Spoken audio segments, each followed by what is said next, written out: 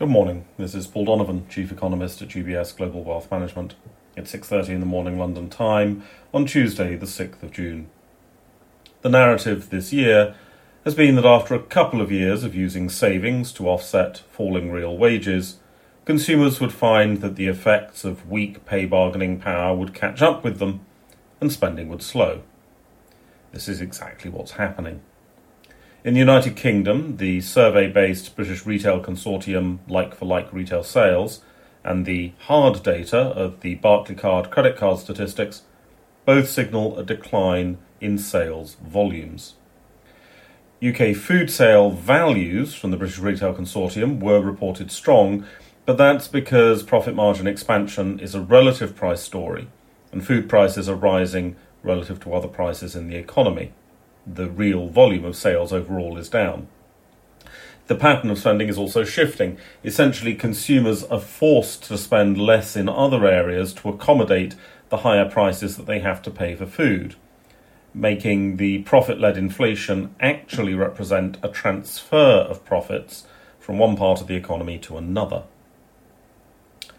Meanwhile, Japanese real wage growth continues to fall and indeed was falling faster in April than it was in March, although the March data was revised to a smaller decline than had been initially estimated.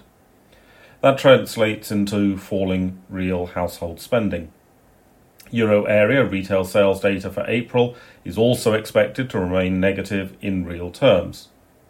However, while this blizzard of minus signs in front of data can get a little dispiriting, it's worth remembering that last year's consumer spending boom was never likely to be continued.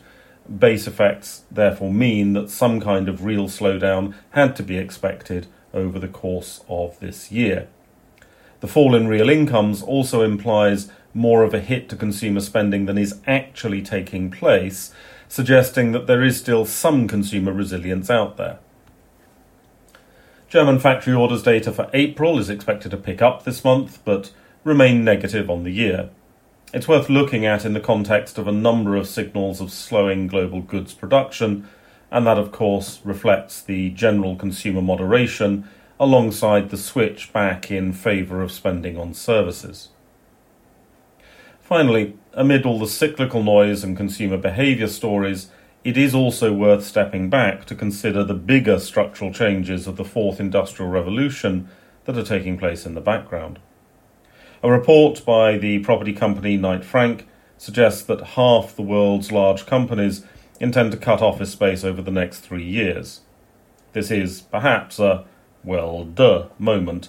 We know the UK has 44% of the working population working from home in a hybrid or permanent way, for instance. From an economic point of view, there will be lamentations about the short-term disruption. Structural change will always bring with it short-term disruption. From the longer-term perspective, this means that economies will be making more efficient use of their existing capital stock, land, and so on. It raises some really important questions. Efficiency does not add to GDP, whatever it does to benefit living standards. Real estate investment starts to change. Therefore, countries that are more inclined to embrace the future and adopt flexible working are more likely to be efficient, more likely to raise living standards, but simultaneously more likely to have less investment or potentially less investment and slower GDP growth. But this all just highlights how bad GDP is at measuring economic well-being. That's all for today. Have a good day. UBS Chief Investment Office's investment views are prepared and published by the global wealth management business of UBS AG or its affiliate, UBS. This material has no regard to the specific investment objectives, financial situation, or particular needs of any specific recipient and is published for informational purposes only. As a firm providing wealth management services to clients globally, UBS AG and its subsidiaries offer both investment advisory services and brokerage services. Investment advisory services and brokerage services are separate and distinct, differ in material ways and are governed by different laws and separate arrangements. In the USA, UBS Financial Services Inc. is a subsidiary of UBS AG and a member of FINRA SIPC. For information, please visit our website at ubs.com/working with us. For a full legal disclaimer applicable to the independent investment views produced by UBS, please visit our website at ubs.com/CIO-disclaimer.